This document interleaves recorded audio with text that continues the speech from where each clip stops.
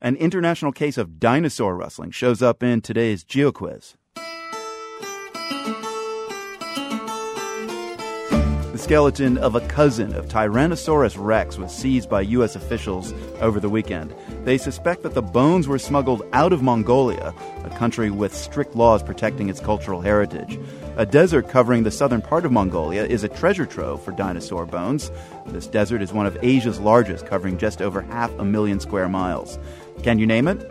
We'll talk with a paleontologist about the Mongolian dinosaur bust when we dig up the answer in a few minutes.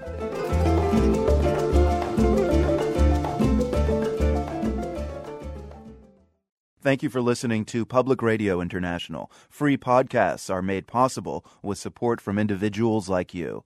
Please visit PRI.org and make a gift today to invest in better media. Now, you'll never guess what U.S. officials seized over the weekend in New York. They grabbed 4 large wooden crates containing 70-million-year-old dinosaur bones. Scientists say the bones are that of a Tyrannosaurus. Authorities suspect the skeleton was stolen from the Mongolian desert we asked you about in today's GeoQuiz. Mark Norell is a paleontologist at the American Museum of Natural History. He helped bring attention to this case of alleged illegal smuggling. This dinosaur is an animal called Tarbosaurus batar, and it's a very close relative of Tyrannosaurus rex. So it was a large carnivorous form that lived about 68 million years ago. If you think Tyrannosaurus rex, think a smaller, skinnier version, and you've got Tarbosaurus. And Tarbosaurus batar comes from what part of the world? Tarbosaurus batar is only known from the Nemegt Formation of the Gobi Desert in Mongolia. The answer to our GeoQuiz today, the Gobi Desert. Now, who owns this skeleton? That's the big question here, isn't it? Different sovereign countries around the world have different laws. Mongolia, for a very long time, has had very strict laws in that all fossil specimens that come out of the ground in Mongolia, regardless of where they found, are the patrimony of the Mongolian people and are property of the Mongolian government. So Mongolia is not taking some extreme approach here. They're just defending their cultural identity, it sounds like. Yeah, exactly. And I think when things come on the open market, offshore, whether they're fossils or things like that, no one's going to seize them unless the countries of origin actually step in and make a complaint. And Mongolia, as a developing country, is only starting to be able to get to that place. It's been dealing with some of its more pressing issues, and it's been able now to actually get involved in some of the things that are being smuggled out of its country. In this particular case, Mark, I understand that you seem to have played something of a dino bone whistleblower. Explain that. I don't really know about that, but a number of us and stuff, when we saw this specimen come up for sale, pursued actions in different ways. And my own was that I just wrote an open letter to the community and then distributed it broadly. I know that someone passed it along to the Mongolian government at about the same time that the Mongolian president was issuing a press release about this issue of this specimen coming up for sale.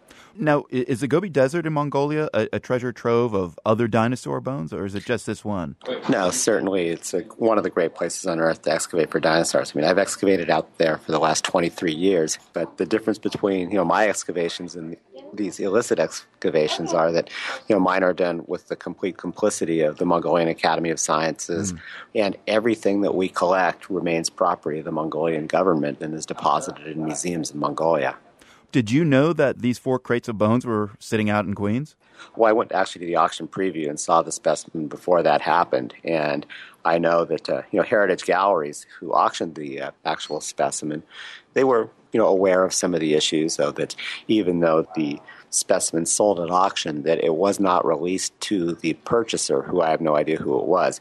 But Heritage, said that they would not release it until the legal action had run its course. Finally, how do you get 4 large crates of dinosaur bones out of Mongolia in the first place without being detected? Well, Mongolia has a very long border with both Russia as well as with China, and it only has a little over 2.5 million people, over half of which live in one place. So there's hardly anybody really out there.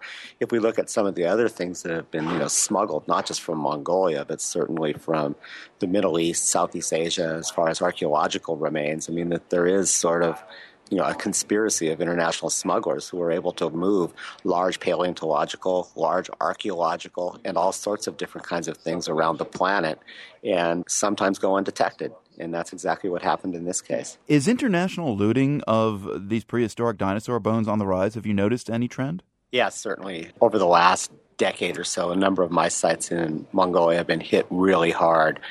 Dinosaurs have, and fossils in general, have become more and more of a collectible and often draw seven figures now at auction or in the underground market. So that just because of this, that they are monetized in this kind of way, that they're a natural attraction for looters just in the same way that archaeological sites are. Paleontologist Mark Norell of the American Museum of Natural History. Mark gave us the answer to our GeoQuiz today, the Gobi Desert. Thank you, Mark. Take care.